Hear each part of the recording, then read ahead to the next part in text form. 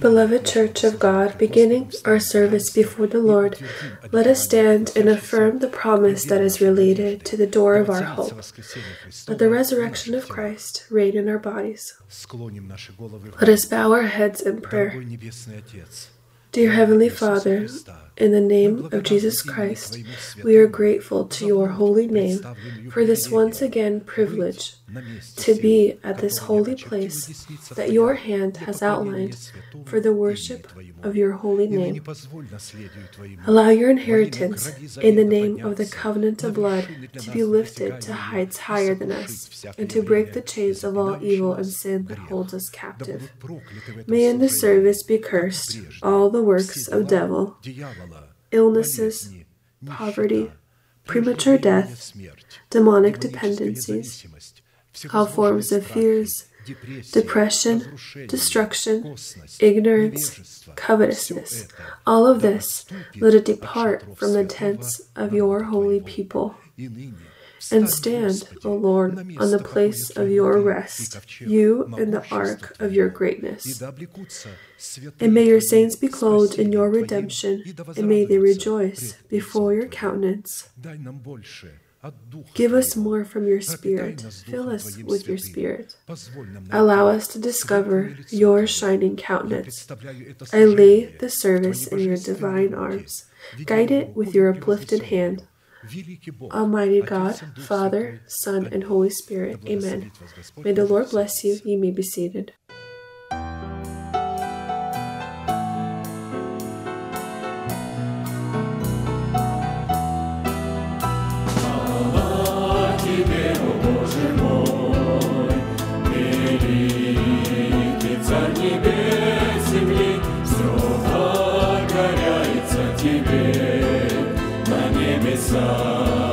И на земле, и все тобой сотворено, Владыка вечный Бога, и нет другого на земле, чтоб называть великим Богом, и все тобой сотворено, Владыка вечный Бога. На земле, чтоб называть великим Богом. И в мире чудом средь небес сияние славы вечной,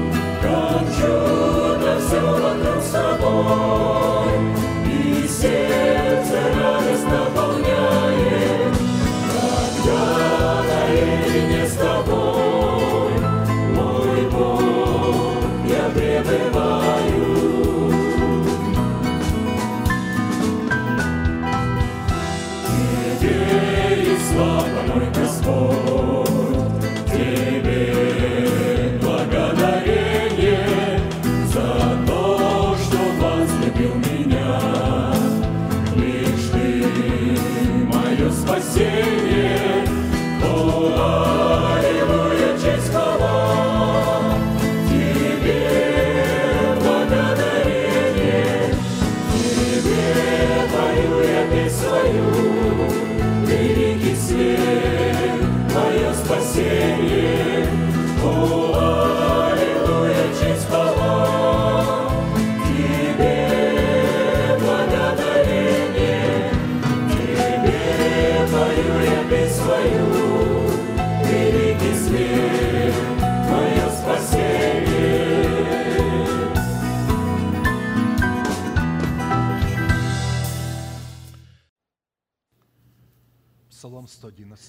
Psalms chapter 112, verses 1 through 3. Blessed is the man who fears the Lord, who delights greatly in his commandments. His descendants will be mighty on earth. The generation of the upright will be blessed. Wealth and riches will be in his house, and his righteousness endures forever. To fear the Lord and to love the commandments of God with all of our might and strength means to fulfill the commandments of God and find in this fulfillment satisfaction and contentment. In other words, those who fear the Lord will desire and thirst to fulfill the commandments of God. These will be his food and his drink, because it is impossible to love the commandments of God and at the same time to not have the fear of God. Just like it is impossible to have the fear of the Lord and at the same time not love the commandments of God with all of our strength. These two components are never separate from one another because they are the content of one fruit, which is called wisdom from above. The wisdom of God dwells or comes only in those hearts or only in those souls that pay a coinciding price for this. Upon fulfilling the commandment of God, this is expressed in search for the face of God. So a person, in fulfilling the commandments of God, continually searches for the face of God. And in doing so, he gives God the right or the foundation to show for him his goodness or his gratitude, because of which the seed of this kind of a person will become strong. Again, we're talking about the seed, his word, becomes strong and is viewed by God as righteousness that dwells forever. And the definition of the phrase, his descendants will be mighty on earth, means strong will be his word on the earth, or the strength of his word on the earth will coincide with the strength of the word of God that comes from the mouth of God. Whereas the definition of the phrase, the generation of the upright will be blessed, means the fruit of the lips from the seed of a strong word of those of the righteous in heart will find grace in the eyes of God. And the result of such relations with God will be the abundance in riches, or the grace in the house of the righteous man, which in the subject of truth and righteousness will become his achievement and will become a guide to him into eternal life. And of course, in order to understand and in order to show God that we love his commandments, it is necessary for us to do something, because the fulfillment of the commandments is already in action. It's not just a word, but behind every word is an action. If I proclaim that I love God, but I don't act like it, if I don't have evidence of this, then my words are in vain. And we know that the first commandment, that I love God, is an honoring God of tithes and offerings. Let people not lie to themselves, who somehow, finding some kind of places of scripture and ripping them out of context, giving it their own meaning, they say that there is no necessity or there is no need to give God tithes and offerings, because this is a part of the Old Testament. Whereas, in fact, tithes were never of the fruit or the product of the Old Testament. Tithes were present long before the Old Testament, and they found its place in the Old Testament, but they were never its product. And consequently, they were a product of the grace of God, in which a person could express his love toward God and acknowledge his authority. And when a person does not acknowledge the authority of God over himself, he begins to make up whatever he wants, saying that this is a part of the Old Testament, whereas in Scripture we don't see that tithes are a part of the Old Testament. Apostle Paul, defining this or comparing the Old Testament and the New Testament, says to the Hebrews chapter 6, and here tithes are brought by, in the Old Testament are brought by those that are dead. In the New Testament, they are given to the person who has immortality, or rather the Son of God. And of course, they give it to the person who represents in the church the fatherhood in the church. In each church, the pastor is called to be the delegated father, representing God. And a chosen face by the democratic vote, democratic paths, with these democratic instruments, will never be a representative of the fatherhood of God, because he does not shepherd the flock. He is shepherded by the brotherly council, whereas God, when he appoints a person, then this person appoints both the brotherly council and the rest. We must understand that the expression of our love toward God is honoring God in tithes and offerings, and upon this, searching for the countenance of God, because this is the main commandment on which is based all of the other commandments. This is the foundation for all commandments. This commandment was given in Eden for Adam and Eve. From the tree of knowledge of good and evil do not eat, for the day that you eat of it you shall die. The tree of knowledge of good and evil was hallowed unto God. It is he who planted it among the garden of God, along with the tree of life. And he said, here are all of the trees, the fruits of all the trees you can eat, but from this tree you shall not eat. When God gives man something, he gives a right to act or to choose. This is called our sovereignty. And when you come across something that is hallowed, you shall be cursed. And of course, when God said, do not touch it, this is hallowed unto me, you know what he referred to under this tree. He referred to us, you and me, because he referred to his bride. His holiness is hallowed.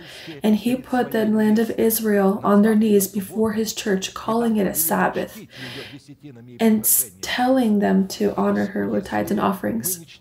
And if we do not honor God in tithes and offerings, we do not have evidence that we are his belonging. We must understand what tithes and offerings are. We must always understand that if I am not belonging of God, then so those who stand and who affirm that this is a part of the Old Testament, if you think that you should not offer tithes and offerings, then note that you are not hallowed unto God and are not his belonging. And your ministry, your service, is a part of the service of the synagogues of Satan, and you are marching into hell. Of course, people say, what is this? This can't be possible. Scripture says, thieves shall not inherit the kingdom of heaven. And if you steal from God, the prophet Malachi says, you will say, why are we disheartening you? Because you are stealing me from tithes and offerings. Offer all the tithes into the household so that my home may have food. And although in this test me, says the Lord of hosts, shall I not open for you the windows of heavens, and shall I not rain upon you the blessings abundantly? And you shall be called blessed by all the nations, because you will be a fruitful land, says the Lord of hosts. God will lead us to this kind of state and to this kind of state, those saints who honor him in tithes and offerings in relation to those who do not honor him. They will see this. Today, of course, they with neglect say there is no difference to honor or to not honor him. But Scripture says that God hears all of this and God writes all of this in his book of remembrance. And at one point, he will show the difference between those people who served him and between those who serve Satan, thinking that they are serving God. If you refuse to honor God in tithes and offerings, you do not serve God. You serve God who is called Satan, a challenger of God.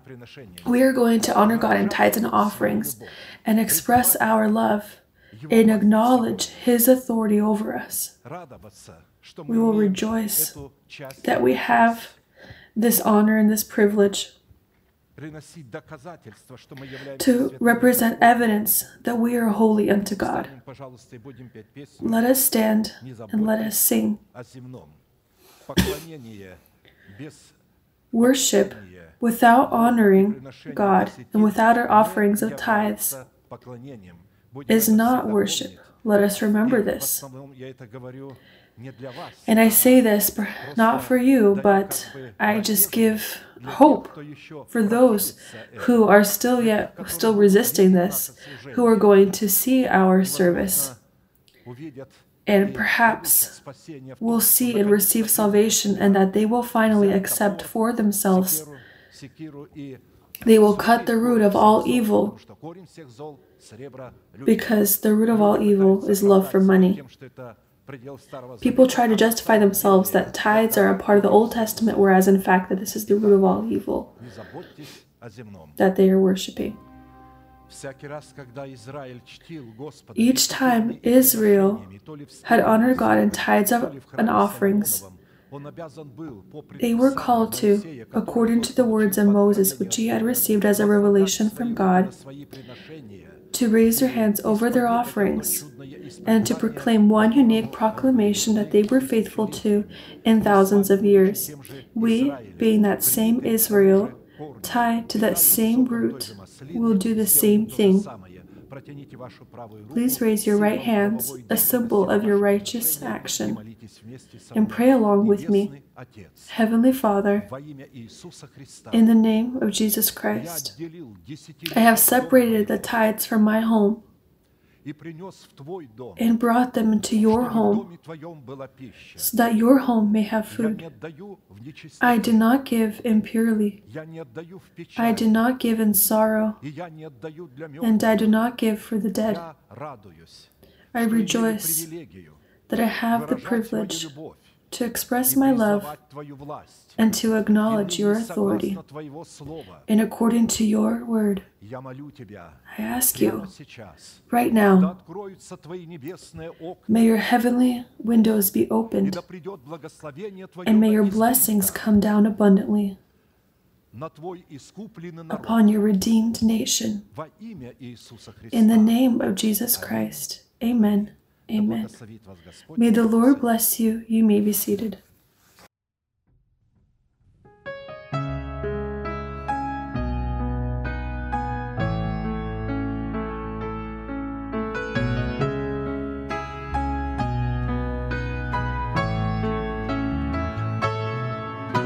Христу воскресшему царю поют святые славя.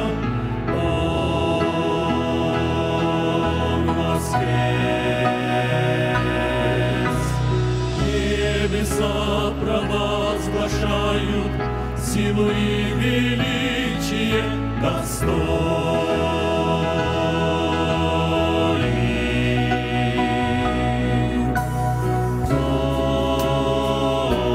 Он воскрес,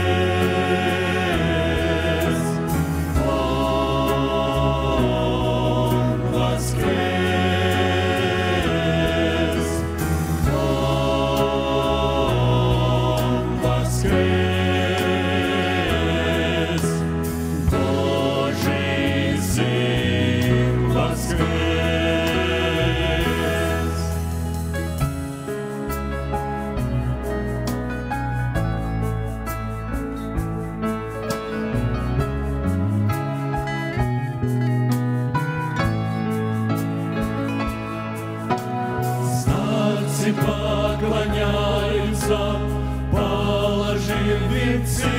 своих достоин.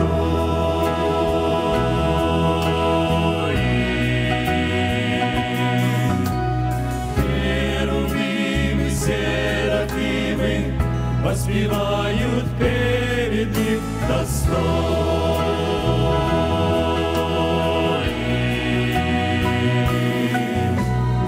Он воскрес, Он воскрес, Он воскрес, Божий Сын воскрес.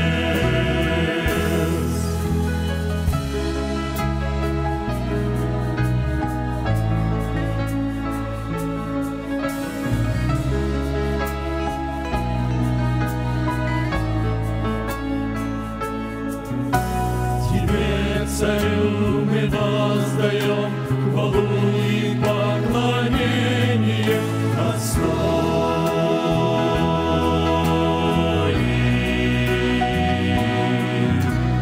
То, что Ты нас спас от мук, даруя нам прощение, достоин.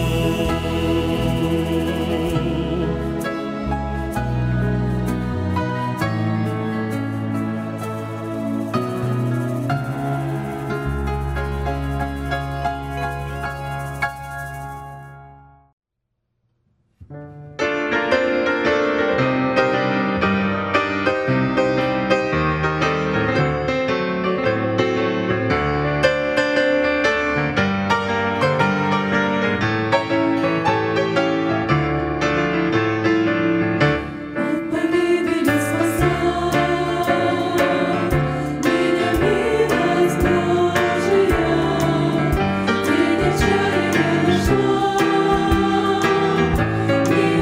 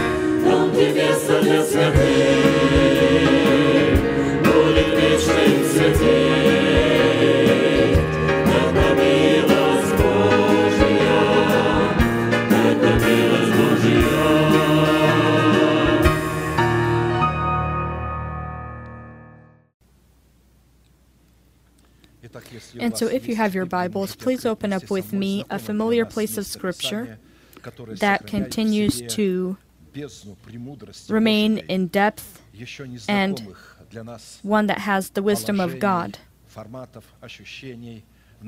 and many other unfamiliar things, the commandments that God gives us, and those things He expects from us.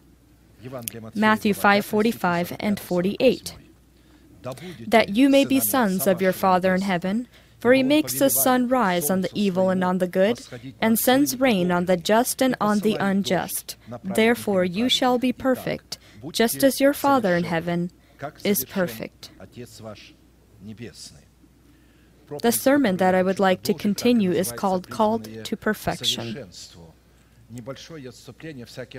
Every time this place of Scripture was read in my youth, because I, as a child, was in a church before my school years, I often heard this place of Scripture. I was about 12 years old. I knew the 5 chapters after Moses, but I saw how the preachers, how they preached this, and they read this place of Scripture, and they interpreted it as God loves the righteous and unrighteous the same. You see, He pours rain on the one and the other, the sun upon one and the other. That's how they interpreted it. But actually, this is God's love, and it is selective, and His sun upon the righteous, when it shines as a blessing for them. But when it shines upon the unrighteous, it burns them. And in Scripture, a drought is always the wrath of God. Those who were in Israel know what the wrath of God is. And when I was where the Dead Sea is, and where the city is, where the Sodom and Gomorrah was, you see like how they undug Sodom and Gomorrah, and the Dead Sea, not a single grass, leaf, nothing. Everything is burned out completely. And people just want to stay within the atmosphere of the morning because it is still a little cooler. If you can imagine what kind of curse lies upon that place, upon the unrighteous. The curse is still upon that place. When Jesus will return for reigning on this earth for 1,000 years, rain shall pour again, and the place will become a paradise, and the weather will be normal.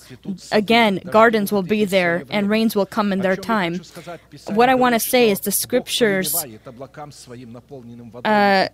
requires the clouds that are filled with water to pour upon the one and the other, and God's love is selective, and He loves His own and hates His enemies. He loves his church. He came for her, and he loved his church and gave his life for his church, not for the whole world. He died for all the holy people that are in all the earth, but not for the world itself. The world is his enemy, which is why he said by the Holy Spirit through Apostle John, "Do not love the world and what's in the world. For everything that is in the world is the lusts and the sins of the flesh." The one and same Holy Spirit said God so loved the world, but in another place it says don't love the world. That means we are incorrectly interpreting it. It is not for the God's reason, but our reason of our mind, because we interpret with our mind and are tempting to, and not with our heart. And so, linked to the path that leads us to perfection, we have been studying the path that leads us to God as to our groom, in the symbolic story of the path of Rebekah to Isaac. And I've been studying the signs presented in the bride of the Lamb. Rebekah presented these signs in the virtues of the lily of the valley, upon which we are called to look, because the bride will have these virtues that are in the lily of the valley, that are unseen with the human eye. It's talking about the inner spiritual consistency of this surprising flower, upon which we are called to look with the eyes of our heart, or with the eyes of faith, so that we can form ourselves into the image of perfection that is in the likeness of our Heavenly Father, because He also has these qualities of the lily of the valley. I am the rose of Sharon. He Himself has these qualities first, and something new flows through Him continually, this resurrection. As a lily, something flows through her, this process of resurrection, continual renewance. And so let us read this place of Scripture, Luke 12:27 through 32. This is not just considering the lilies. This is a commandment. This is a requirement without which we will be able to become perfect, like our Heavenly Father is perfect, to look with the eyes of faith. Consider the lilies, how they grow. They neither toil nor spin. And I say to you, even Solomon in all of his glory was not arrayed like one of these. If then God so clothes the grass, which today is in the field, and tomorrow is thrown into the oven, how much more will He clothe you, O you of little faith? Do not seek what you should eat or what you should drink, nor have an anxious mind. For all these things the nations of the world seek after, and your Father knows that you need these things. But seek the kingdom of God, and all these things shall be added to you. Do not fear, little flock, for it is your Father's good pleasure to give you the kingdom. The kingdom is for the small flock, for the small remainder, the chosen, that will invest their guarantee of salvation, their silver. Looking at this given regulation, to look or consider the unseen process of life that flows through the lily of the valley with the eyes of faith, it is a necessary condition for obtaining the kingdom of heaven, giving us the right to dress into the perfection of our Heavenly Father. The kingdom of heaven is in those people that look at the unseen world with the eyes of faith. And this unseen world, this unseen eternal kingdom of heaven, and He gives us this example of the lily and the raven. He shows us other examples. We will look at them also in a different time. But right now we're looking at the process of the life that flows through the lily. And for this purpose, we turn to the unique relationship of the most beautiful of women with her beloved in the book of the Songs of Solomon, where we see how the state and function of her heart, identifying the virtue of the lily of the valley, which in her heart is the kingdom of heaven that has come in strength. Songs of Solomon 5:2 through 5. I sleep, but my heart is awake. It is the voice of my beloved. He knocks, saying, "Open for me, my sister, my love, my dove, my perfect one. For my head is covered with dew, my locks with the drops of the night. I have taken off the robe. How can I put it on again? I have washed my feet. How can I defile them? My beloved put his hand by the latch of the door, and my heart yearned for him. I arose to open for my beloved, and my hands dripped with myrrh, my fingers with liquid myrrh, on the handles of the locks. This allegory that is given, this is not something that is we can read as something that happened literally, but as an allegory, as a parable. We note that in the given place of Scripture, the dialogue of the most beautiful of women with her beloved Lord reveals the sacred relationship of the holy people and the coming meeting when the Lord appears in the air. This dialogue will serve as evidence that the holy people are ready for this meeting. Therefore, if we have truly loved the appearance of the Lord, then it will be necessary for us to uncover and examine ourselves as to whether we are ready to meet with the Lord in the air, when He appears for those who are waiting for Him in salvation in their heart. And to reveal and identify the specific signs in the dialogue of the most beautiful of women with her Lord, serving as evidence that she is ready to meet her Lord in the air, we, thanks to the revelation of the Holy Spirit, studying these places of Scripture in Hebrew, present a more elaborate version. And that is, I am submerged by baptism into the death of my Lord. I sleep. I am submerged by baptism into the death of my Lord, in which I have died for my nation, for my house, and for my corrupt desires. But my inner person, I sleep and my heart is awake, but my inner person in the resurrection of my Lord is vigilant in prayer. Here's the calling cry of my beloved, that by the knock upon my door proclaims the ability to use his right to power to reveal his strength in the works of righteousness. Now open to me, my sister, overfilled with my peace, one that does not have evil in her heart, my beloved friend and one that is loved by me, incomparable with any, my dove, my pure one without blemish or wickedness. Because the authority that represents me, sent by me to you, so these these locks upon his head, these are the authority that represents me, sent by me to you, is overfilled with the word of life, in the power of my Spirit, and the people that follow after them died for sin, so that they may live for righteousness and perform righteousness. This is talking about a church ahead of which a person of God stands, the delegated authority of God. This is the dude that I send to you. She responds, I have taken off the robe of the corrupt man with his deeds, collaborating my cross with the cross of Christ, and do not desire to be dressed in him anymore, because I have allowed my feet to be washed, admitting my sins before the sons of my mother. It's talking about our members of our church together, those that we communicate with. I also wash their feet, forgiving their sins, and do not desire to defile my feet again by sinning against the sons of my mother. This is what it means to wash our feet, to forgive each other as God has forgiven us in Jesus Christ. My beloved, as evidence of his love, that I have forgiven those who have sinned against me, and have asked forgiveness from those whom I have offended.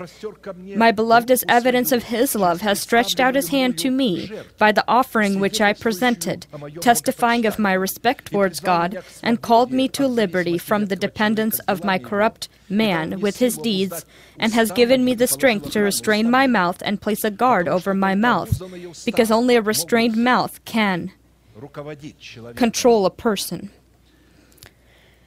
And my insides began to worry when he began to act, and I arose from ruins of death by the power of his resurrection, and I cast off of myself the burden of the old law, so that the beloved would be able to carve upon the tablets of my heart the words of the New Testament, that would be able to clothe me into his righteousness, so that my mouth would be able to be filled with fragrant praise, and the words of my mouth like myrrh would produce incense from the four horns of the golden altar of incense. Here's the elaborated dialogue, or version of the dialogue. And in this place of Scripture, presented in the format of the dialogue, we paid our attention to 5 moments, and these are the most beautiful of women confessing her state as a whole, the response of the beloved to this state of the most beautiful of women, the first reaction of the most beautiful of women to the voice of the beloved. the behavior of the beloved to the response of the most beautiful of women, and the second reaction of the most beautiful of women to the behavior of the beloved. In the previous services, we already studied 2 moments and have been studying the third moment. In the third moment, in the words of the elaborated version, we see the response of the most beautiful of women to the revelation of God that she received through the latch of the door in the image of the dew and the drops. And we together have now understood that the latch of the door, through which the beloved stretched his hand, is presenting yourself to God as a living sacrifice, holy and acceptable for his service. And to offer yourself as a living sacrifice, holy and acceptable to God, for the most beautiful of women, or us, it was necessary to take off of herself the robe of the corrupt man with his works. We note that in Hebrew, the phrase, "I have taken off the robe," means to take or tear off the skin from an animal while it is still alive. Therefore, the phrase, "I have taken off the robe," means I have allowed my skin to be removed from myself so that in my sufferings I lose my former life. In this manner, before a person is dressed into humbleness, which will allow him to receive the ability to admit his sins before the sons of his mother, as well as forgive the sins of the sons of his mother, which the sins they committed against him, it will be necessary for her to take off the robe of the sinful self, or the corrupt man. And to do this, it will be necessary for him, when carrying his cross, to collaborate with the cross of Christ, because the truth about the blood of Christ purifies us from sin and in this way dresses us into the justification of Christ. At the same time, the truth about the cross of Christ separates us from the producer or factory of sin, this being our old or corrupt man. Because when the blood of Christ has purified us from sin, then the producer of the sins will bring forth something else or something new. And we coming out of the church we just repented, and the Lord justified me, I come out and I sin again. But this factory, this old man, this corrupt man himself, that continually produces new forms of sins. You destroyed those tanks, but the producer, the factory, produced new tanks. And that is how you will suffer. You will come, God will justify you, but the old self will continually offer new products and new tanks. And every new product will be stronger, as all of the, even examples in the world, how all of the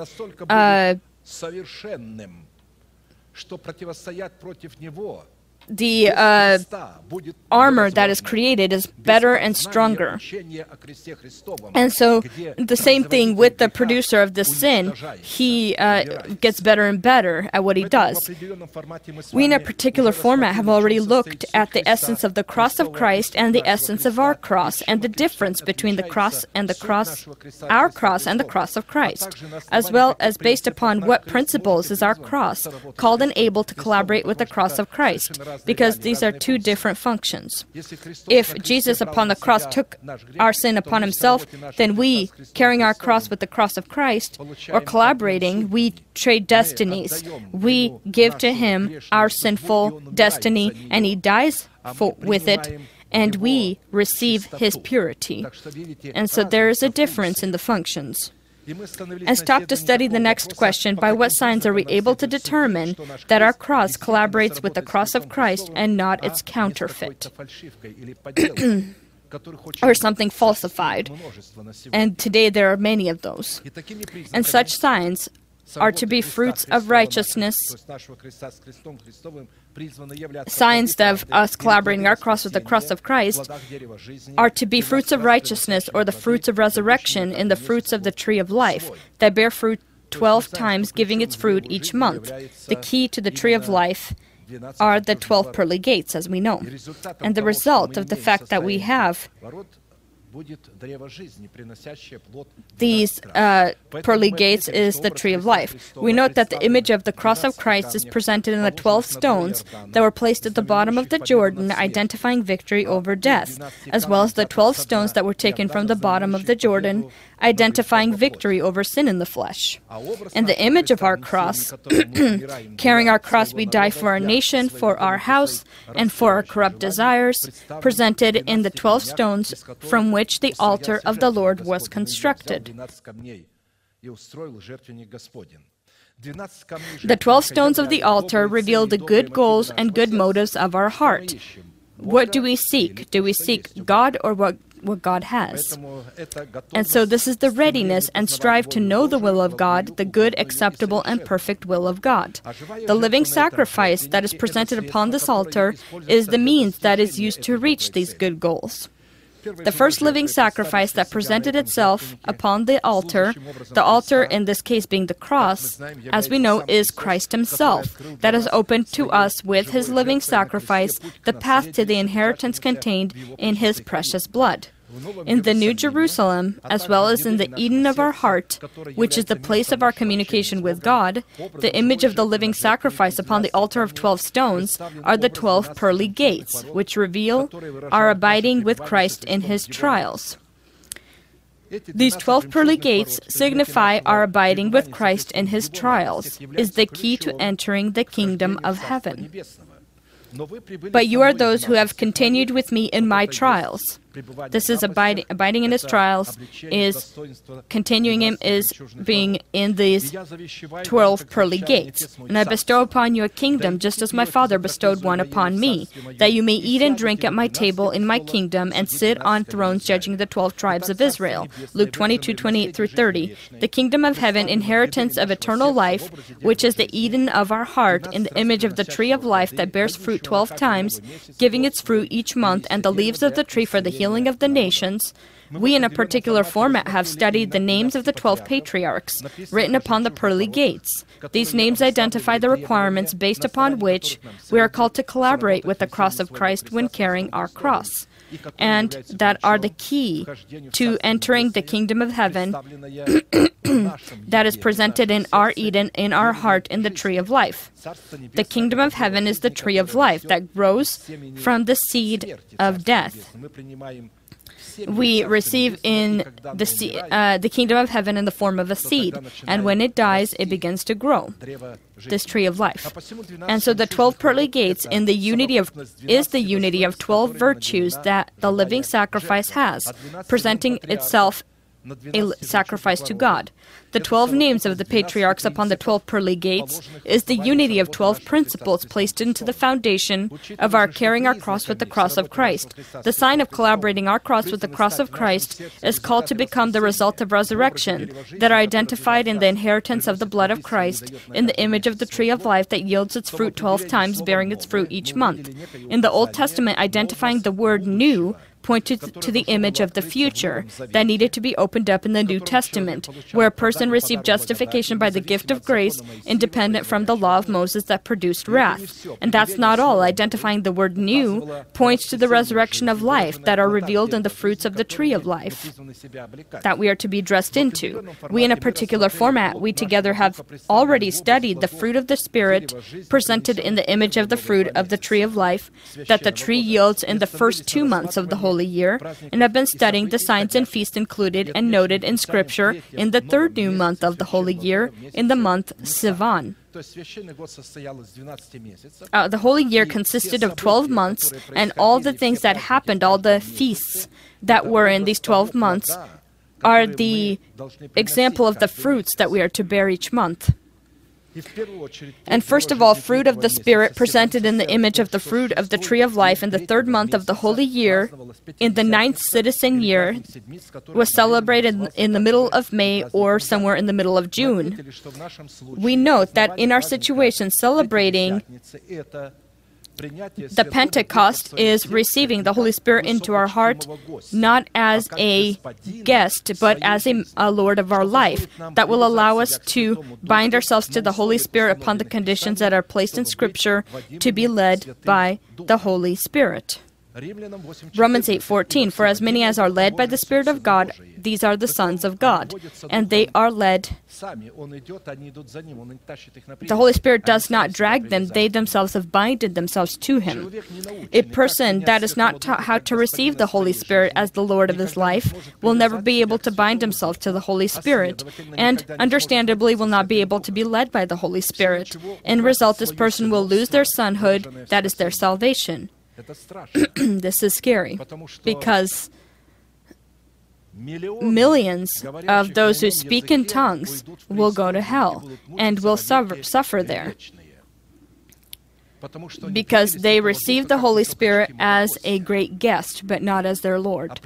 Receiving Him as a guest, you can't be led by Him, and we think we are being led by Him, but we are actually attempting that He obey us. We will tell Him what to do, and He will fulfill what we desire. And all of our desires He will fulfill. That is how people understand being led by the Holy Spirit. But actually, it's completely different. You can speak in tongues and still live by the flesh, and be resistant to all that comes from the Spirit of God. Speaking in tongues is a spiritual experience, but it does not make us spiritual.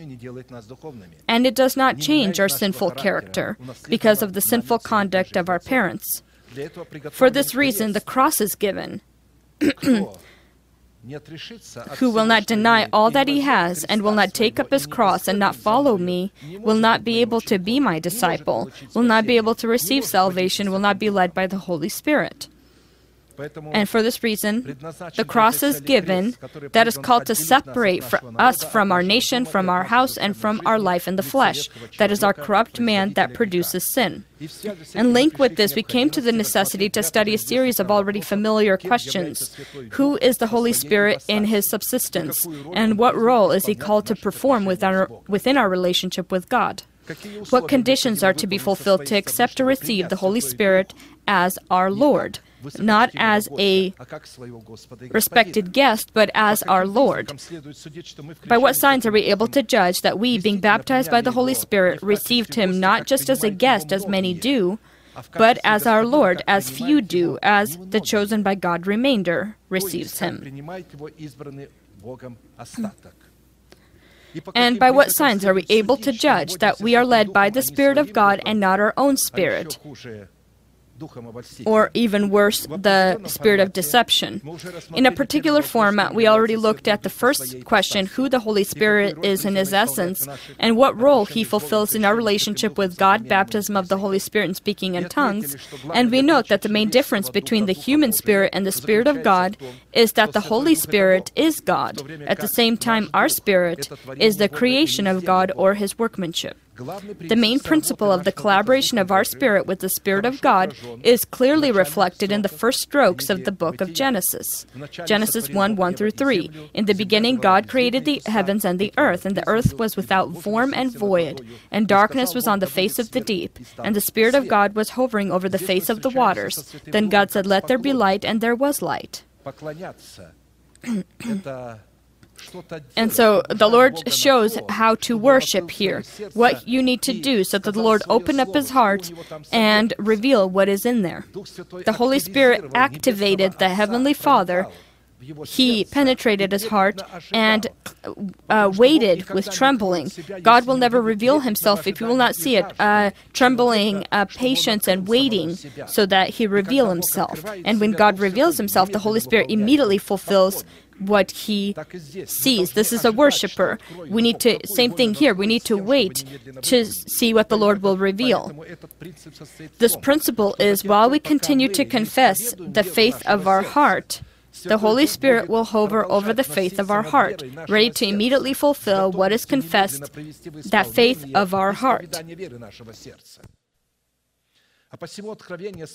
The revelation about the Holy Spirit and receiving Him as Lord is given to those holy people who study and follow the commandments of Christ within the order that is presented in the body of Christ, by the means of the instruction of faith, pretty much those who possess the status of a student.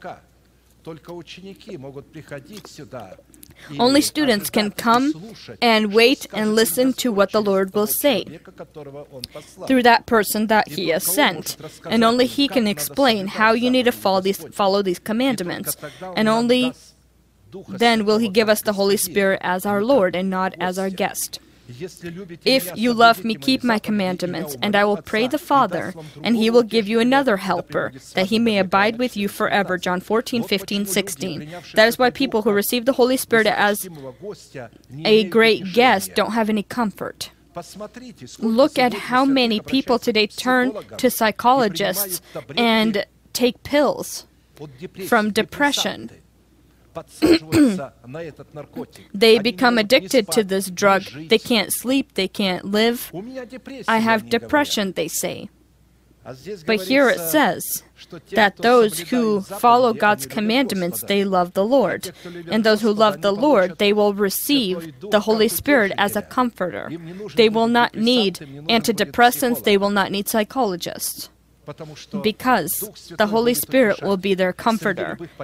Amongst any losses, amongst any sorrow, the deeper be the losses, the deeper they will be, the more joyful they will be in God.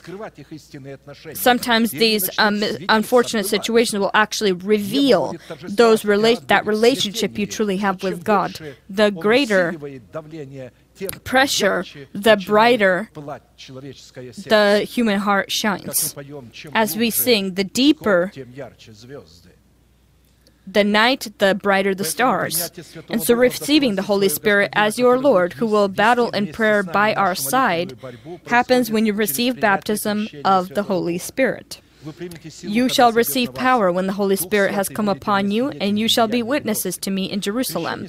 Baptism of the Holy Spirit is the ability to speak or utter in tongues the mysteries of God, or the ability to restrain or discipline ourselves, and to lead the ship of our faith to eternal life. Speaking in tongues is the result of baptism of the Holy Spirit. The calling and purpose of the speaking in tongues as a whole is to give us the ability to make real or belong to God by belonging to His nation, by the path of separating from our nation, from our house, and from our life.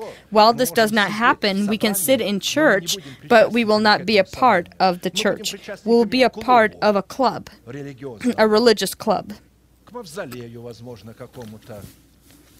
or a mausoleum, or some kind of just gathering, but not a living body of Jesus Christ. If we have not separated from our nation, from our house, and from our life, the calling and purpose of the new tongue fulfills its functions only when we understand its purpose and practice it within the norms that are written in Scripture. With all these, we note that specifically during the baptism of the Holy Spirit, we receive a unique and destiny-affecting ability either to receive the Holy Spirit in the form of our Lord of our life, to then receive from Him, and in Him strength to perform a complete and total separation or division from our nation, from our house, and from our corrupt desires. To then in the Holy Spirit and through the Holy Spirit, to bear to God the fruits of righteousness. This is leading a godly life that carries the power of the resurrection of Christ. Or to receive the Holy Spirit in the form of a dear guest, and continue to remain in the dependence of our nation, our house, and our corrupt desires. And every time we go to church, we will sing, Holy Spirit, you are a guest of heaven. Invite Him and then leave Him when we go home. We note that those who think and teach that baptism of the Holy Spirit can be earned with good deeds, prayers, and fasts are people who do not obey the truth and are seen in Scripture as foolish. Therefore, therefore, baptism of the Holy Spirit will not benefit them. Baptism of the Holy Spirit is a gift of God. The importance of the tongue in general, and especially speaking in tongues, is explained in Scripture in a specific way. Proverbs 18:21, death and life are in the power of the tongue, and those who love it will eat its fruits. Matthew 12:36-37, but I say to you that for every idle word men may speak, they will give account of it in the day of judgment. For by your words you will be justified, and by your words you will be condemned. Let us remember that an idle word is a word that is not in your heart. It's when we speak, I stand upon the word of God, I confess this as being my own. But if it is not within your heart, it's not written in your heart, then this means it's an idle word. An empty word that has no strength.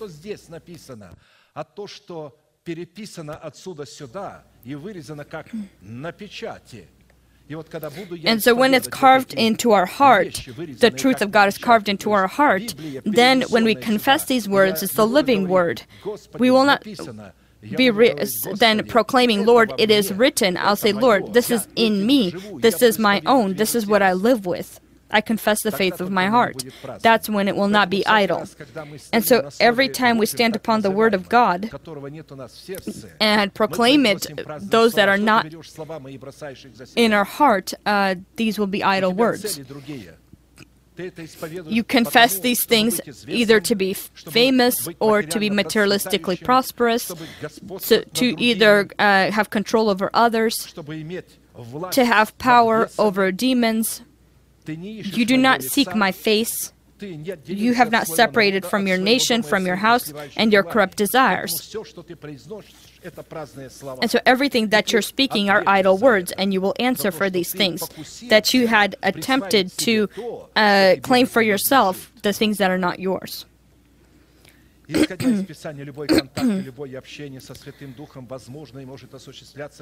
thing is, looking in Scripture, any contact and any communication with the Holy Spirit is possible and can happen exclusively by our born spirit that in nature is in the likeness of God. That is God in God's placed order. And the order of such collaboration will be possible upon the condition if between our born spirit and our renewed mind there will be a growing conscious collaboration. Therefore, if our mind will not be renewed with the spirit of our mind, we will not be able to understand our born-again spirit, and in result we will not be able to be led by the Holy Spirit. And further, we will not be able to worship God in our spirit and have with Him a lawful relationship. And we will not be able to have a membership to the people armies of Israel. The word Israel is a worshiper of God. Second question, what conditions are we required to fulfill to receive the Holy Spirit in the form of our Lord? As it is written, you shall receive power when the Holy Spirit will come upon you, and you shall be witnesses to me in Jerusalem and in all Judea and Samaria and to the ends of the earth. Acts 1:8. To be witnesses for Christ is to be a candle in the house and a city that stands upon a high mountain. This means to present His strength and His power, which He received from the Heavenly Father. The character and nature of the power of the Holy Spirit when He descended can be understood and accepted only by understanding and fulfilling specific requirements which are in His statutes about celebrating the feast of the Pentecost. The thing is, in the New Testament, the phrase, you shall receive power when the Holy Spirit will come upon you, is the only taken by Christ's phrase in regards to the relationship God had with His nation within the period of the Old Testament. The difference between collaborating with the power of the Holy Spirit in the Old Testament and the New Testament is that in the Old Testament, the Holy Spirit came down only upon the prophets, priests, judges, kings, and Nazarites, and gave them power only at specific times and only for specific work. And when this work was completed, the supernatural power left them.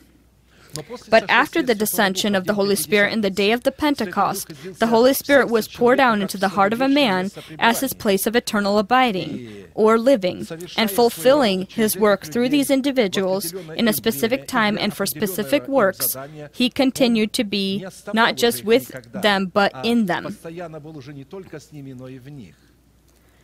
In the period of the New Testament, the Holy Spirit no longer descended, but was poured out, and not only upon kings, priests, prophets, judges, and Nazarites, but upon all flesh that received the Holy Spirit by the instructions in faith. In the New Testament, based upon the given place of Scripture, the phrase, the Holy Spirit descended upon them, was replaced with the phrase, and they were all filled with the Holy Spirit. Judges 14:6, and the Spirit of the Lord came mightily upon them, and He tore the lion apart as one would have torn apart a young goat, though he had nothing in his hand, but he did not tell his father or his mother what he had done. In other words, he was not able to, meeting a lion at any time, tear him apart. If the Holy Spirit would not descend upon him, then the lion would destroy him. But when the Holy Spirit would come upon him, He would tear the lion apart as a young goat. You know the 12 spies, if you remember, as they were sent, the 12 spies Joshua had sent, they said, if you remember, about the giants, they are in our eyes as locusts. How is it looking at these giants? They saw them as small little locusts. But the others were saying, we we are the locusts in their eyes, and we cannot enter into this land. But the others said, we can, because the Lord is with us. Why did they see themselves great? They saw themselves in God, in the God of Israel. They saw the greatness of God. They were in Him and they believed in His word, and they saw themselves in the God of Israel as worshippers. When the Holy Spirit comes upon a person, He looks at sin as nothing. He can destroy it and overcome it. But when this does not happen, then a person looks at sin and says, Lord, I can't, I will not be able to stand. The Holy Spirit descends and leaves. In this situation, and the Holy Spirit came down, that means to make strong, to make successful, to dress into power, to do what is useful for God. Acts 4:31. And when they had prayed, the place where they were assembled together was shaken, and they were all filled with the Holy Spirit, and they spoke the words of God with boldness. And so the word to be filled, the verb to fill with power, to dare, to finish or complete work and fulfill the will of God. And the most important here is the power they were given was to speak the word of God in or with boldness, to rebuke demons, to heal the sick, to do miracles and signs, to confront any form of sin, and to fulfill the perfect will of God. Only by fulfilling them, and this is a collaborative effort. This is not some kind of sudden miracle or incident. This, as it happened at that moment, as we read. But here what it means, the Holy Spirit is continually with you, and you know the will of the Holy Spirit, you collaborate with Him, and consciously you do this, not He, but you with boldness begin to speak. The Lord is living, and my soul is living. I will come out as victorious. This sickness will leave me, this dependence will leave me. I will come out as victorious, and I will still be free. And sin again casts you into mud. You stand up again and say, I still will come out. And you come out, you confess and say, I will still come out free. And the day will come when you truly will become free, when you have grown the seed and become strong. And so the power of the Holy Spirit that the disciples received at the time of the descension of the Holy Spirit was given to them for the purpose so that they would be able to speak the words of God with boldness. Boldness, as we know, is the lawful right based upon the power of the blood of the cross of Christ. Because of boldness, which is identified as two immutable things in which it is impossible for God to lie, we may have strong consolation. Boldness is the faith of the heart, the revealing of and confession of the words of faith. All of the miracles and all of the gifts of the Holy Spirit are accomplished through boldness that are expressed in the words of faith. Further, studying the requirements of receiving the Holy Spirit as the Lord and Master of your life, to receive His power that is revealed in boldness, confessing the words of faith.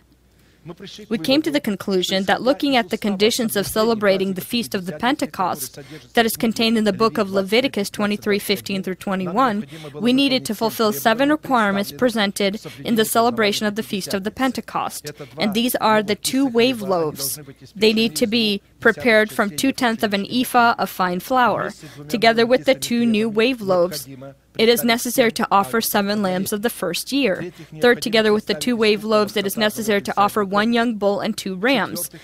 Fourth, it is necessary to bring the grain offering and the drink offering. Fifth, it is necessary to sacrifice 1 kid of the goat from the goat herd as an offering for sin, and 2 male lambs of the first year as a peace offering. Sixth, the priest needed to bring all these things and wave them before the Lord together with wave breads and the 2 lambs. And seventh, to offer This offering is to be brought at the time of the Holy Convocation, and at this time no customary work is to be done. We note that the celebration of any feast in the body of Christ is directly linked to offering yourself as a living sacrifice, holy and acceptable to God for His service. And as much as we know, the living sacrifice is that very same latch of the door through which God received the ability to stretch out His hand to us as a sign of His favor towards us. by which we receive power and ability to bear new fruit to God that is in accordance to the nature of each new month that is included in the 12 months of the holy year. In a particular format to receive the Holy Spirit as Lord and Master of your life, we have already studied the first three components presented as three requirements and stopped to study the fourth requirement. This requirement is the offering of the two wave loaves together with the pour-out consisting of wine, oil, water, salt, and frankincense. Leviticus 2:13 through 16. And every offering of your grain offering you shall season with salt, and you shall not allow the salt of the covenant of your God to be lacked through your grain offering. With all your offering you shall offer salt. If you offer a grain offering of your first fruits to the Lord, you shall offer for the grain offering of your first fruits green heads of grain roasted on the fire, grain beaten from full heads. And you shall put oil on it, and lay frankincense on it, and it is a grain offering. Then the priest shall burn the memorial portion, part of its beaten grain, and part of its oil, with all frankincense, as an offering made by fire to the Lord. Leviticus 23:13. Its grain offering shall be 2/10 of an ephah of fine flour mixed with oil, an offering made by fire to the Lord. For a sweet aroma, and its drink offering shall be a wine 1/4 of a hin. And so all of these things together, we need to understand that each component included in the condition of the pour-out are linked to specific requirements. In a particular format, we already looked and studied the statute about the pour-out of wine and its example, which is the condition to receive the Holy Spirit as Lord of your life. The pour-out of oil as the fruit of the Spirit, as an image of a living sacrifice, in offering 2 new wave loaves, is the instruction to receive the Holy Spirit as Lord and Master of your life, giving us the lawful right to be dressed into His power. Luke 24:49 through 53. Behold, I sent the promise of my Father upon you. But tarry in the city of Jerusalem until you are endued with power from on high. And he led them out as far as Bethany, and he lifted up his hands and blessed them. Now it came to pass, while he blessed them, that he was parted from them and carried up into heaven. And they worshipped him and returned to Jerusalem with great joy, and were continually in the temple praising and blessing God. Amen. The function of the Holy Spirit when pouring the oil testified of our authoritative power to praise God and to be witnesses to God. Acts 1:8-9. But you shall receive power when the Holy Spirit has come upon you, and you shall be witnesses to me in Jerusalem and in all Judea, Samaria, and to the ends of the earth. Now when he had spoken these things while they were watching, he was taken up, and a cloud received him out of their sight. Second, the function of the Holy Spirit when pouring the oil testified of the representing power of God to be dressed into the quality of a king. Pouring out of the oil testified of the fact that a person is dressed into the Holy Spirit in the function of a king. He can't be a king without being dressed into the Holy Spirit. Then Samuel took the horn of oil and anointed him in the midst of his brothers, that is David, and the Spirit of the Lord came upon David from that day forward. So Samuel arose and went to Ramah. But the Spirit of the Lord departed from Saul, and a distressing spirit from the Lord troubled him. 1 Samuel 16:13-14. We see here that being anointed as king happened by the pouring of oil. 1 Kings 1:39-40. Then Zadok the priest took a horn of oil from the tabernacle and anointed Solomon. And they blew the horn, and all the people said, Long live King Solomon. And all the people went up afar from him. And the people played the flutes and rejoiced with great joy, so that the earth seemed to split with their sound. When I read this in the original, what does it mean? That the earth seemed to split. That's the earth began to move. It was as if a small earthquake was happening. The power of God was present. There was such a strong presence that the earth began to shake. And so this is what happened when a person begins to receive these royal qualities, and when he begins to command to himself, then the earth begins to shake. His personal earth begins to shake. The soil of his heart, it begins to shake. That They have a real spirit. If he said it, he will fulfill it. And there will not be any kind of deviation from that. If before you spoke and didn't, and the devil would laugh at you, but now when you speak, you will do. This is what it means to pour out oil. Third, the function of the Holy Spirit when pouring the oil testified of the representing power of God to be dressed into the quality of a priest.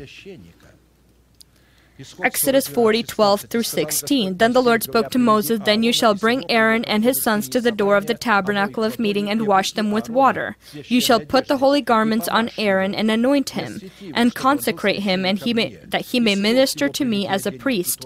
And you shall bring his sons and clothe them with tunics. You shall anoint them as you anointed their father, that they may minister to me as priests. For their anointing shall surely be an everlasting priesthood throughout the generations." Thus Moses said according to all that the Lord has commanded him. So he did. Exodus 40:12-16. We see that anointing, the Holy Spirit first anoints with the oil, and this anointing dedicates him to be a priest forever. But this is only when we receive him as our Lord. If we receive him as a guest, then just like Laban did, Rebekah's father. He says that I didn't come here to stay here, but he gave them gifts and took Rebekah alone. His goal was Rebekah. And they said, but maybe the young lady will not want to go with you, and let us call her. And she never saw her future groom, if you can. And so Rebekah was the most beautiful woman in that place at the time. If you can imagine how many of those how many men were interested in her at the time. And suddenly they say, will you go with this person to be married to his master? To a man who's 40 years old, to a person you've never seen. But she may have been about 15, 16 years old at the time. They got married early there. And so Rebekah, she was a young woman who already was matured, but she was no older than 15 to 16 years old at the time. And she said, I will go. What does this mean exactly? Even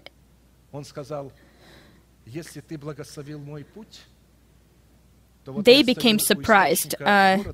He was praying, if you remember, that if when I'm here, he prayed to God and said in his mind, if I'm gonna be standing here and I will wait for her, and when she comes out and offers to give drink to my camels, let me know that this is her. He was speaking in his heart, in his secret room, in his thoughts. He was praying with God. And he didn't even finish praying. Rebekah comes out with a pot on her shoulder, and he comes to her and says, give me drink. And she quickly drew water, and gave him water. And she said, I will give water to your camels as well. And she began to draw for them as well. A camel that has passed through this kind of time was extremely thirsty, and she needed to draw at least 24 buckets of water. And he was surprised watching her. If you can imagine the anointing of the Holy Spirit upon Rebekah, she satisfied the Holy Spirit. What does this mean? This young woman, she knew the law well.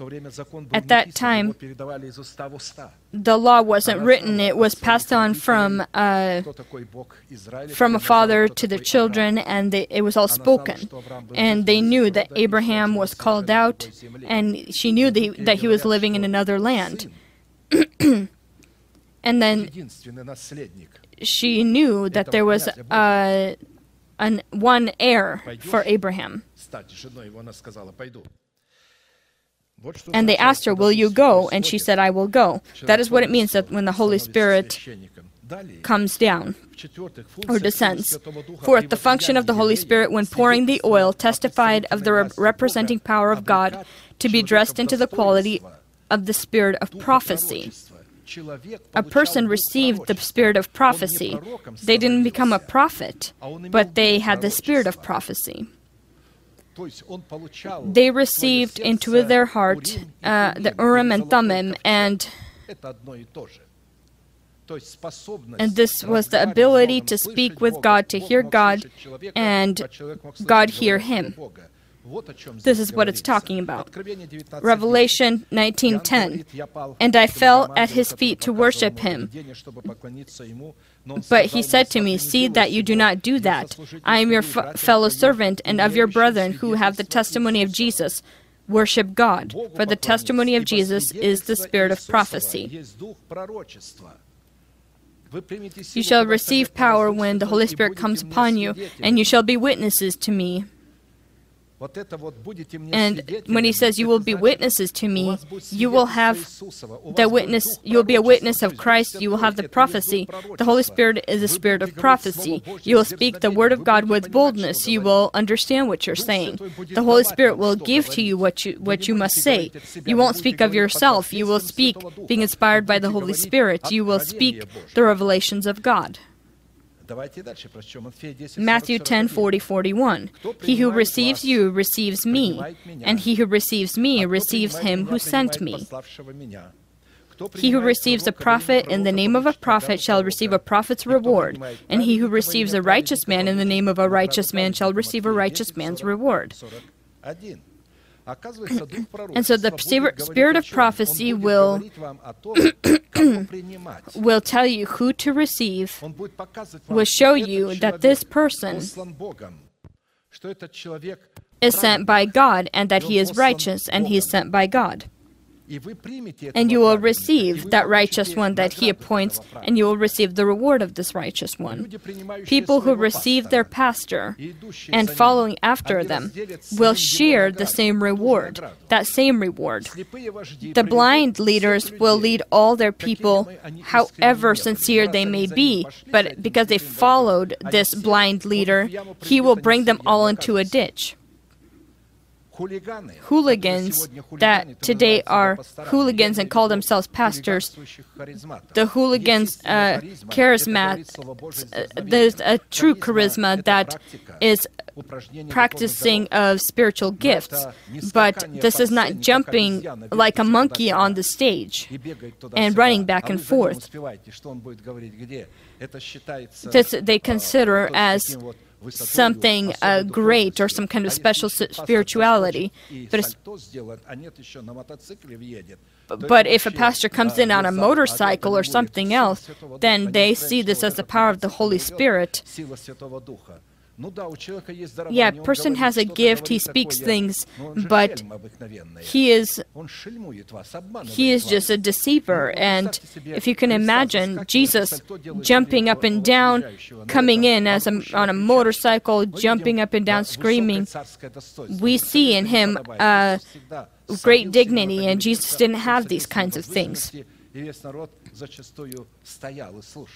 The nation would just stand and listen to what Jesus would say, and he would sit.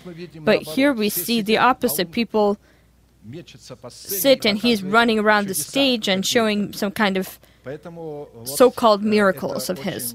It's very dangerous and very unfortunate, and it's very dangerous to follow after such people.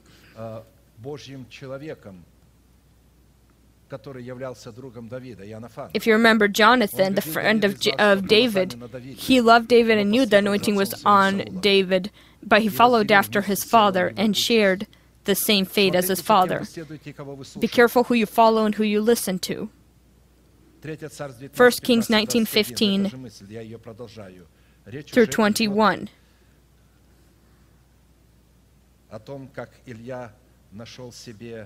Here we see how Elijah found himself a prophet, Elisha. Here it's talking about the fact that Elisha himself was with his oxen.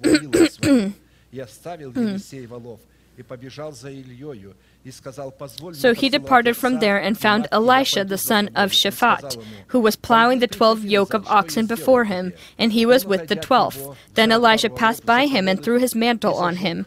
And he left the oxen and ran after Elijah and said, "Please let me kiss my father and my mother, and then I will follow you." And he said to him, "Go back again, for what have I done to you?" So Elisha turned back from him and took a yoke of oxen and slaughtered them and boiled their flesh using the oxen's equipment and gave it to the people, and they ate. Then he arose and followed Elijah and became his servant.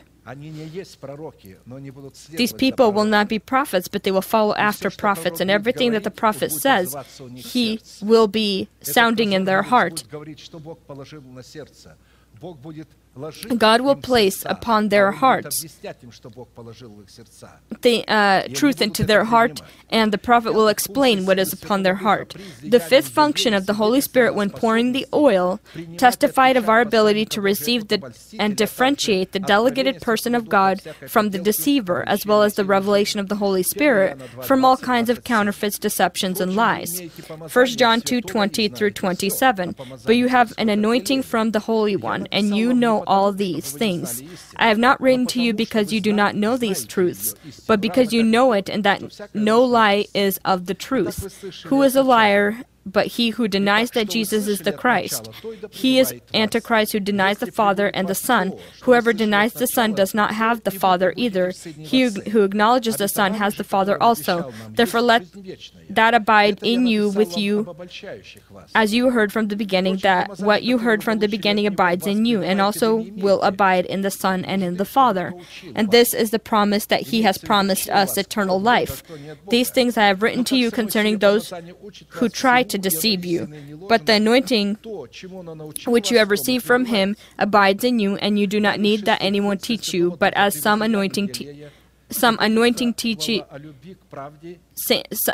anointing teaches you concerning all these things. And so there are many different functions, as we see now, of the Holy Spirit. Sixth function of the Holy Spirit when pouring the oil testifies of love for righteousness and hate towards lawlessness. Psalm 45:7. You love righteousness and hate wickedness. Therefore God, your God, has anointed you with the oil of gladness more than your companions.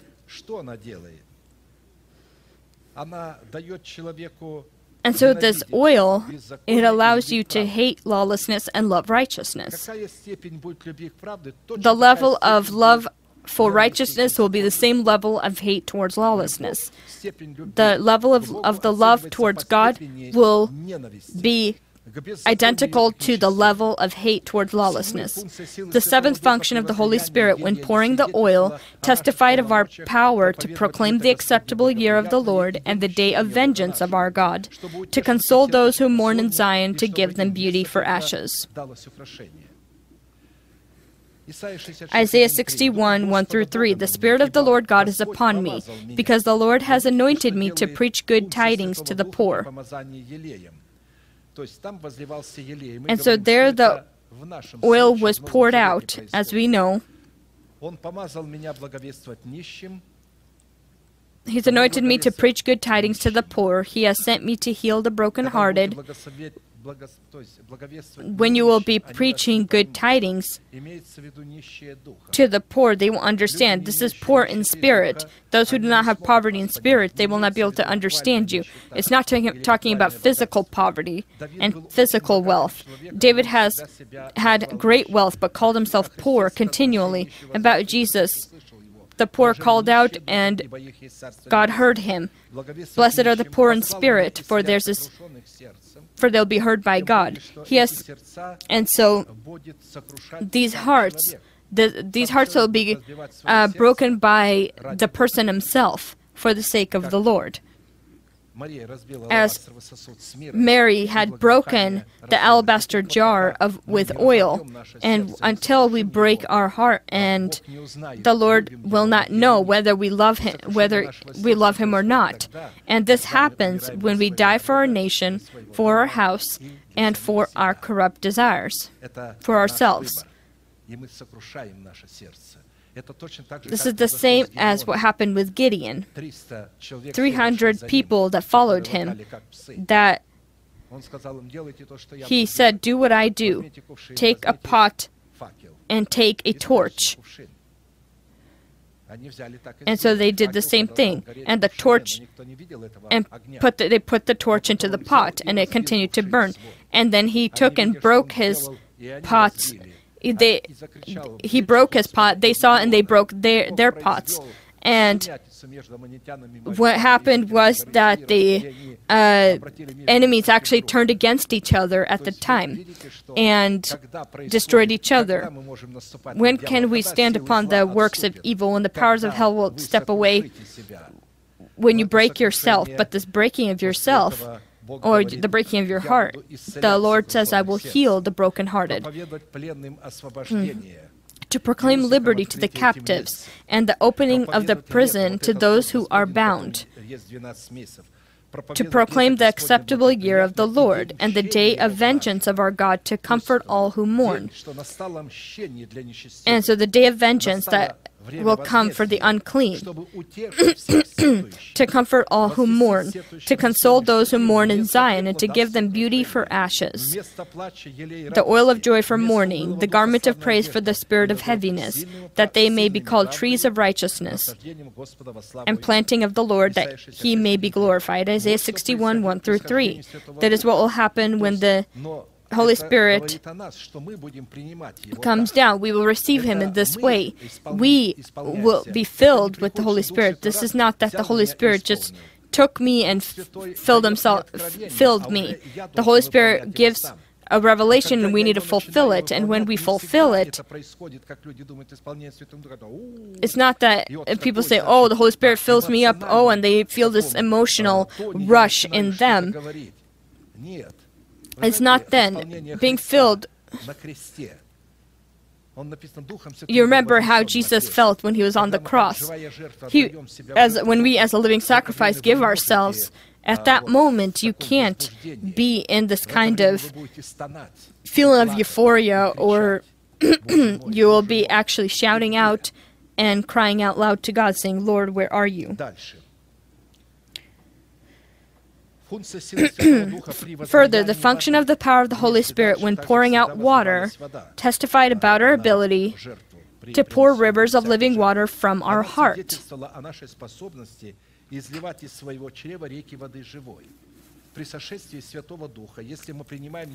And so Holy Spirit, when he comes down and receive him as our Lord, then we will be able to pour out rivers of living water. That is the faith of our heart.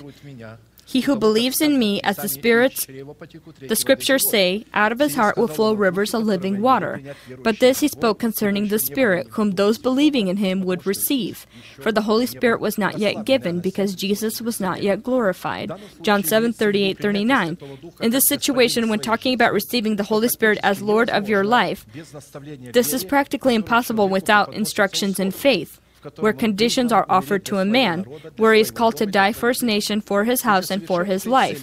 And to fulfill this goal, a person is called to walk in the footsteps of his father, and tend or shepherd his goats next to the shepherd's tents. And to walk in the footsteps of your father and to shepherd your goats next to the shepherd's tents, our intellect needs to willingly submit himself into the dependence of the heart and turn from being the master or Lord to being a servant.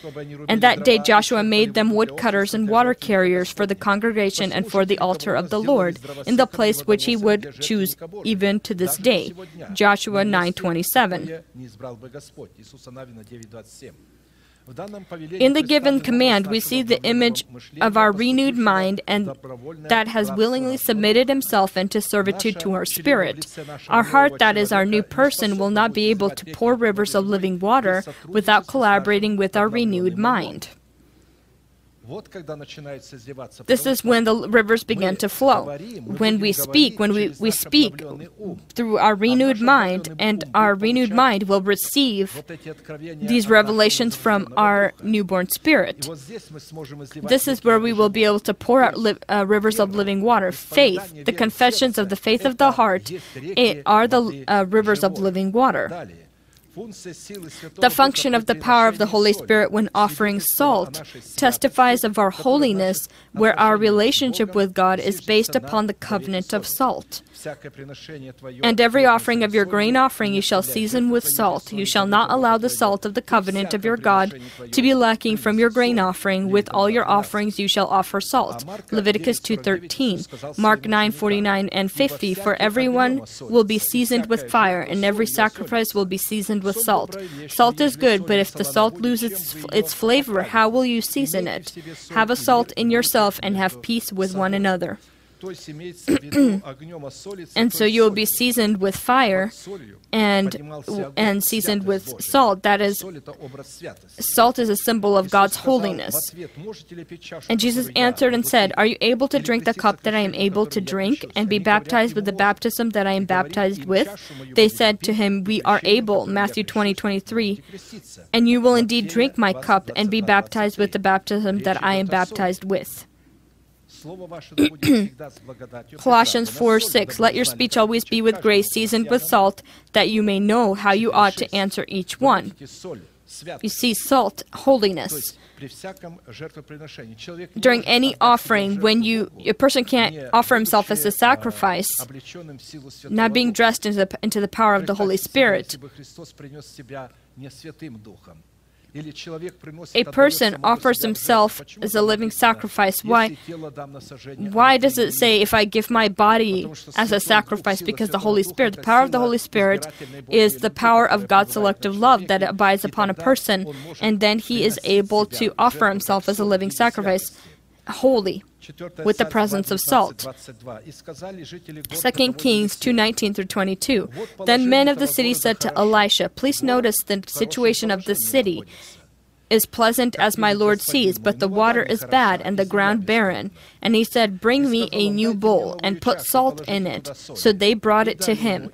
Then he went out to the source of the water and cast in the salt there and said, "Thus says the Lord, I have healed this water. From it there shall be no more death or barrenness." So the water remains healed to this day according to the words of Elisha which he spoke. See what the salt of the covenant will do when we reveal holiness. The selective love of God through us is you revealing God's holiness. It separates light from darkness and lawlessness from righteousness. We have one more function. The function of the power of the Holy Spirit when offering frankincense presented a person as a fragrance of Christ that was confirmed by his confessions of the truth being undamaged. Pure frankincense is one of the components of the fragrance that was included in the spices for the incense, testifying of the undamaged truth within the heart of a man. 2 Corinthians 2:14 through 17. Now thanks be to God who always leads us in triumph in Christ, and through us diffuses the fragrance of his knowledge in every place. For we are to God the fragrance of Christ among those who are being saved and among those who are perishing. To the one we are the aroma of death leading to death, and to the other the aroma of life leading to life. And who is sufficient for these things? For we are not as so many peddling the word of God, but as of sincerity, but as from God we speak in the sight of God in Christ. Pure Lebanon, pure frankincense is the ability to be a fragrance of Christ, is being offering this undamaged word, or not peddling the word of God. Hosea 14:5 through 7. I will be like the dew to Israel. He shall grow like the lily and lengthen his roots like Lebanon. His branches shall be spread, his beauty shall be like an olive tree, and his fragrance like Lebanon. Those who dwell under his shadow shall return. They shall be revived like grain, and grow like a vine. Their scent shall be like the wine of Lebanon. This is what will happen when a person will be dressed into the power of the Holy Spirit in the function of pure frankincense. Considering that our time is up, we will be praying, and all those who desire to confront their fear, their sins, their dependencies, their sickness, their nation, their house, their corrupt desires. The Lord is on your side. He is for you. He is not against you. He will not condemn you when you confess your sins. He will justify you, He will purify you, He will cast into hell your sins, and will again give you the ability to start your life again in justification, so that you would be able to receive the Holy Spirit as the Lord of your life, so that the Lord would be able to do great miracles through you, specifically for you. Amen. Let us pray. We wait for you. Right now I'm going to be praying your prayer, and I ask you to deeply believe that God is for you. He is not against you. His love is selective, and it is directly for you, those people who come with the intention to confess their sins, to confess their weakness, to confess their destruction. These are the people that God justifies and calls His own. Close your eyes. This is your secret room. Lift your hands to God, a sign that you're ready to receive from God His justification. Pray together with me. Heavenly Father, in the name of Jesus Christ, I come to you with my sins, with my fear, with my shame, with my pain, with my sicknesses. I ask you to forgive me, wash me, cleanse me, heal me, cover my shame. I open up my heart. I accept you as my Lord and Master of my life. I receive your words to be my lamp. May it be upon me your healing, and may it grow upon me. In accordance to your mercy, may it be upon me and upon my children. Amen. May the Lord bless you. May He look upon you with a shining face, and give you mercy, and give you peace. May thousands and 10,000s attempt to come near you, but they will not touch you. May the blessings of the hills and the valleys be upon you. May you see God's great hand in your healing and in the healing of your children. May the Lord return your descendants to you, your children to you, under His shadow. And may your heart see these things, and may they rejoice. May God be upon you and upon your children, now and forever. And the nation shall say, Amen. And now let us together proclaim our unchanging manifestation. Now to Him who is able to keep you from stumbling and to present you faultless before the presence of His glory with exceeding joy, to God our Savior, who alone is wise, be glory and majesty, dominion and power, both now and forever. Amen.